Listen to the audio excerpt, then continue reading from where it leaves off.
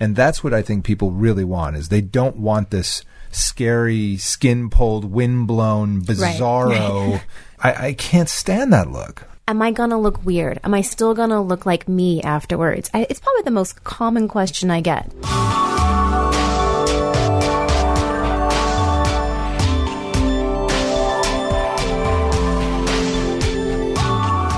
Welcome to the Beverly Hills Plastic Surgery Podcast. I'm Dr. Jay Calvert, and I am here today with Dr. Millicent Ravello once again. Millicent, how are you? I'm doing very well. How are you? I'm doing great. I'm really digging our new studio. What do you think? I love this new studio. It's pretty amazing, actually. It's banging. We are in good shape here. Thank you, Mr. Kevin Connolly. Action Park Media Studios in the heart of Los Angeles. And we are here today to talk about facelifts. That's right. Facelifts come in a lot of different shapes and sizes, but really what a facelift is to me is a jawline and neck lift, because the facelift is really considered the part where we're lifting the jowls, getting the neck right, and getting the cheeks up in position, all done through incisions that are basically around the ear. Right, that's right. So how is that done? Magic. It is kind of magic, it's kind though. Of magic. It is. No, you said it, right? It's through incisions that are around the ear, sometimes up into the hairline, back into the hairline, towards the back. And through those, we are able to pull up that extra skin that hangs around the jawline, that hangs under the neck, and sort of rejuvenate the face.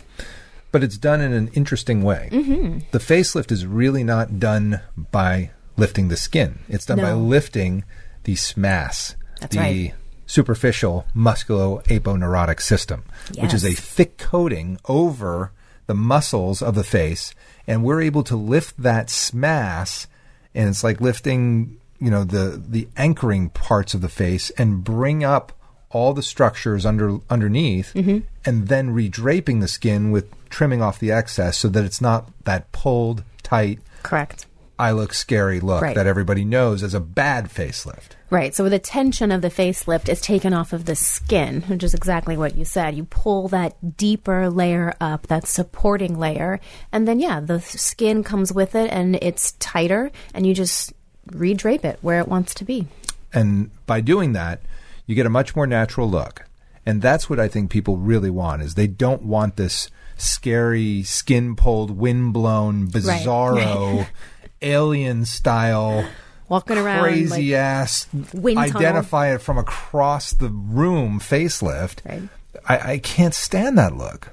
And that it is kind of a dated look. I think that older facelifts are the ones that tended to have more of that look, when it really was a skin-only facelift before we sort of knew what the SMAS was and how we could use it. So when you think of people who have those old-school facelifts, that's the look that you're going to have. That soap opera from the 80s star look. It's just awful. It's just so bad. So with my lifts, I tend to do a SMAS flap, where I get under the SMAS, lift it up, dissect it all the way down towards the jowls, basically, and then I do a continuation of that into the neck with the platysma muscle, from the Latin word plati, or derived meaning flat, which is a muscle of the neck that I like to really do a lot of work on. The neck is my thing.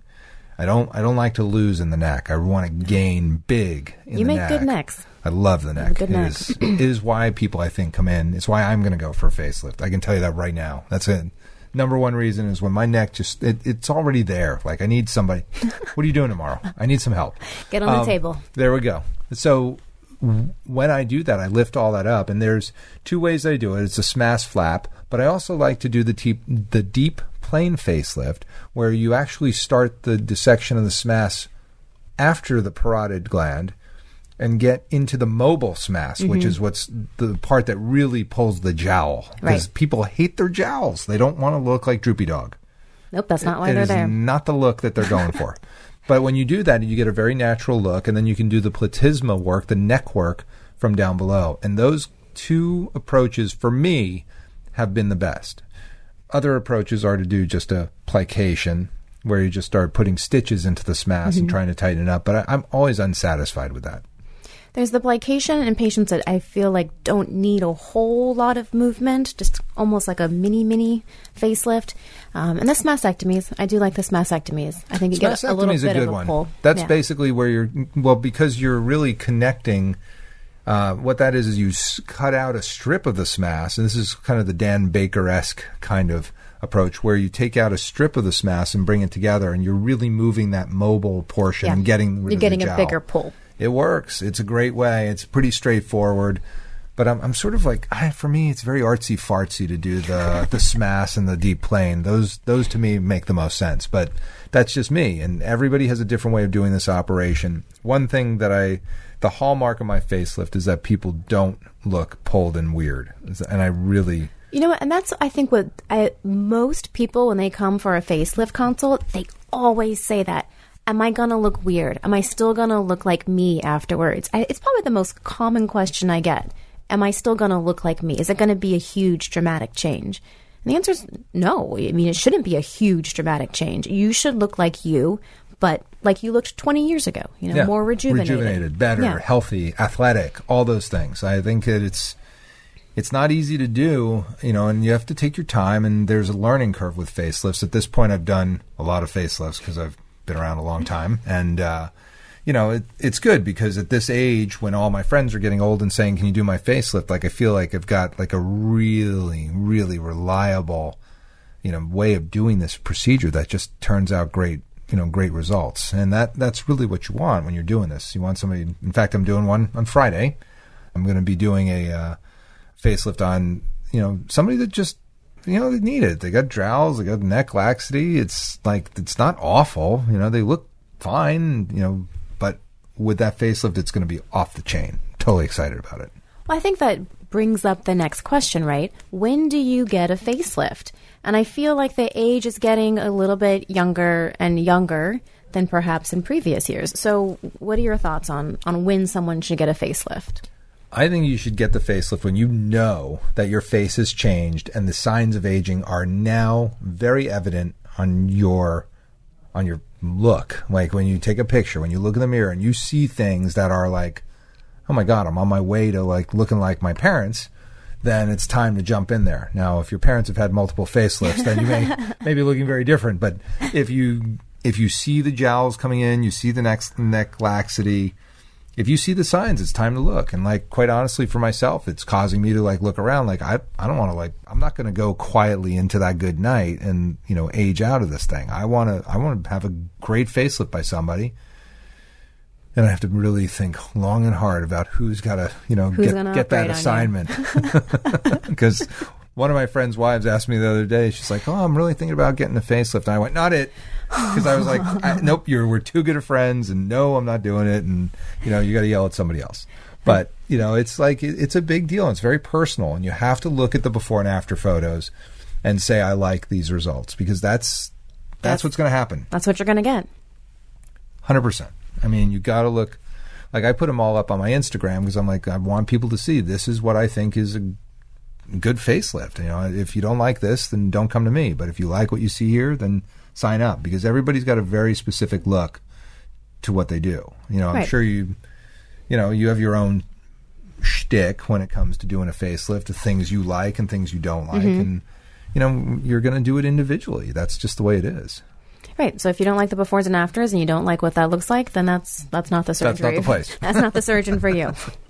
But, most of my facelift patients come from other facelift patients because they look at their friend. They're like, I want that. Oh, you have. Yeah. Like now I look like an old bag and you look amazing. So like, who did that? I'm going there. And that's powerful motivation. It is really tough. The competition level is. It really is, right? It's rough. Because breasts you can kind of hide, stomach you can kind of hide, but your face when your friend looks better than you. Oh, that's painful. Yeah, that's a zinger. Well, so how much time off do you think patients need to have a facelift? I would say it's surprisingly shorter than you would think. And most patients think they're having a facelift. It's a big deal surgery, which it is. But they're always pretty surprised by how good they feel within a day or two. They're not really that uncomfortable. And in terms of going back out into public life, a week or two. Once the bruising's gone away after a week or so, they're usually looking pretty good. Well, I always tell them it's about 10 days to 2 weeks. And it can be, it's not a week. I've had people do a week, and they with some, incredible feats of makeup and turtlenecks, they can get it done. But in general, 10 days to 2 weeks, and the bruising goes down, all the stitches are out, then you can get back to, looking decent. I always send people for hyperbaric oxygen, too. That's a good one. I think that really takes, there's no data to support it quite in plastic surgery, in aesthetic plastic surgery, but we do know that it's great in wound healing. So it makes sense that if you get hyperbaric oxygen, wounds are going to heal faster, swelling is going to go down, you have less bruising, and get back to your life sooner. I agree. And that's been my experience. Yeah. Those things they all really count. And I think you have to be healthy to have a facelift. Obviously, yes, you have to get worked up. If you're having this operation from 45 to 60, which is when people really do it, people come later too, but the first initial facelift is usually in that age range, some a little earlier. You really need to go to get a full workup, make sure your heart and lungs are working right, get an EKG, labs, really take time to make sure that you are healthy enough to have this operation. Right, to have general surgery for however many hours that you need to, and that your blood pressure is controlled, that you're not having any kind of weird out of whack labs that could cause bleeding or, anything off the charts. For sure. And I think, with all that information, then you can get into the operating room, know it's going to be very smooth and really the best kind of possible safety profile for this operation that you could have. There are complications of facelift. The most common is hematoma, where there's a bleeding under the skin flap, which needs to go. You got to go back to the operating room, stop the bleeding, and drain it. That happens, depending on which report you read, 5 to 10% of the time. Right. And it's never a life-threatening bleeding, but it has a poor outcome on the surgery if you don't attend to it immediately. Right. You need to take care of it. Yeah. The other things that happen, I always think there's a little bit of nerve weakness after a facelift, various branches of the facial nerve that, take a little time to bounce back. But in general, they're not permanent. They get better. Right. I've seen very few. I've never, as far as I could tell, caused any permanent injuries to the nerves, but I've seen weaknesses. But there are people that do report permanent injury to the nerves. And it's been reported. Yeah, so for sure. And those are all risks that you kind of have to think about. The scars being visible, contour irregularities that could come up if there's, the stitches are visible under the skin. Those things do happen, but in general, this is a great operation. I had one patient who did it, was taking the kids back and forth to school in 7 days and just kind of said, by the way, this is not a big deal. And I was like, well, not for you. But she's like, no, seriously, you need to tell your patients, get over it. This is a straightforward operation. It looks great. Got to get in, get out, and get it done. And I do feel that way about it. I do so many of these that it's and like I said, I'm doing more and more as I get older and older. But I do think that it is a pretty straightforward operation, especially in somebody who's experienced and can get these done in a reasonable amount of time and then heal up afterwards. I couldn't agree more. Do you like to use drains with facelifts? Because that is always a question from patients. Will I have drains? I say, of course you will. I always use drains. They don't stay in long, I take them out in a couple days. Maybe 2. Yeah, but it just for my peace of mind, I like drains. And in your experience, would you say that the patients should come for this operation sooner or later in terms of their I think I need to do this? Should they try to stave it off with fillers, Botox, lasers, do everything that they can to try to avoid it? Or when they see it, should they go do it? I think that earlier is probably better. There is a kind of a certain age range, a sweet spot when fillers, Botox, lasers will work if you still have a decent amount of skin, less skin laxity, I suppose, good skin tone. But when you're getting to the stage where your skin has lost its elasticity, if you have the jowls or the neck, the jawline is sagging, there's not much that you can do for that other than cut that extra skin out, do the facelift. And I do tell a decent amount of my filler patients that when they come in, I could sink $5,000 worth of fillers in you, But it's not going to make a big difference because your skin is falling off your face. You need to bring it back up where it belongs. And I think, too, if you do it when you're younger, when it's not such a dramatic change, I think the results are better, more natural looking than when you wait until your skin's down to your chest. Then, yeah, that's going to be a big change. Will you look different? Yeah, you're going to look a lot different. Well, exactly. And I also think that that the results last longer when you do it earlier. Oh, I would believe that. Yeah. I think that if you get it done as you see this happening with better quality tissues, then you're going to have a longer lasting result. And I think it should be said, if you do your facelift younger, there's a higher chance you're going to have a second facelift in your lifetime. Well, that's true. But the results may hang around for 12. And, this is all time you're looking great. Yes. So it's that's not a bad thing. The fact that you, look great for 12 years instead of 6 or 8. Right. And then you need the next one. Well, but you were looking great the whole time. That's good. That's a good thing. Right. And then you get the next one and you look great through that, too. And I think that's why... and that's kind of where I come in with this concept of, really staying in touch with your plastic surgeon so that you have somebody that's of your same tenor, your same kind of feel for what you want to do and when you want to do it. And if you have somebody that can carry you through that, well, you're going to get the most bang for your buck, number one. But number two, you're going to look awesome the whole time. And that's really what people want. They want to have confidence. They want to feel good about themselves. And that, that can really come with really good managed plastic surgery. Mm-hmm. Absolutely. And there's nothing worse than going around looking older than you feel, No, you want to really feel it like life is good, and that you have the confidence of looking in the mirror and knowing, you know what, I look great today. I'm looking for that confidence myself, actually, but I'm working on it. Again, what are you doing tomorrow? All right, I'm in. Well, I think we kind of covered that from a very straightforward, this is how you do the facelift standpoint. If you guys have questions about it, please direct message us either through the Instagram or through our websites. Millicent, your website, ravelloplasticsurgery.com. Yes. I'm drcalvert.com, just drcalvert.com. And this is the Beverly Hills Plastic Surgery Podcast coming to you from the 90210. The Beverly Hills Plastic Surgery Podcast is brought to you by Rock Spa.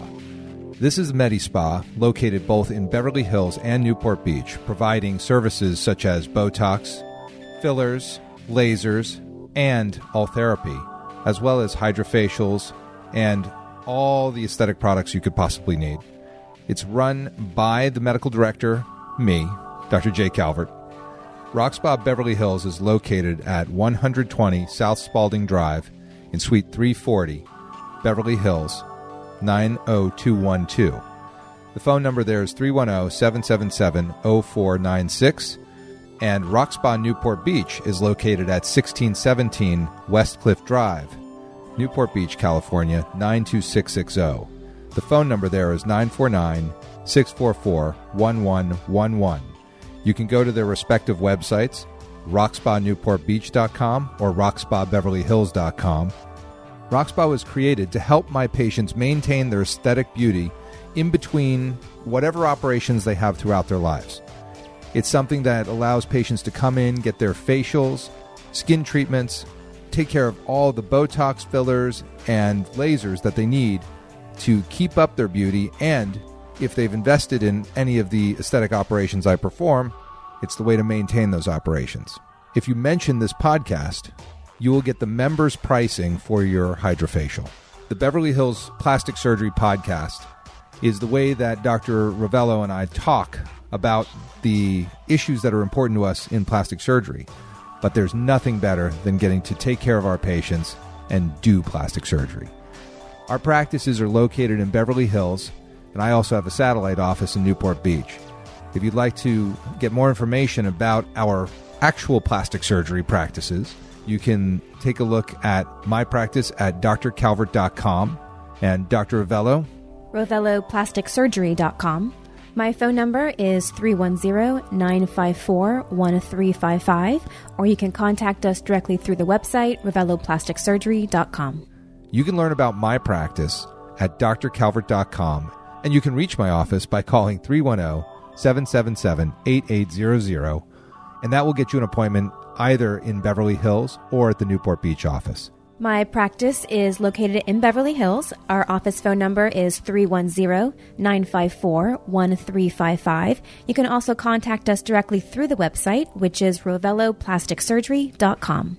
We look forward to seeing you in the office for some aesthetic tune-ups.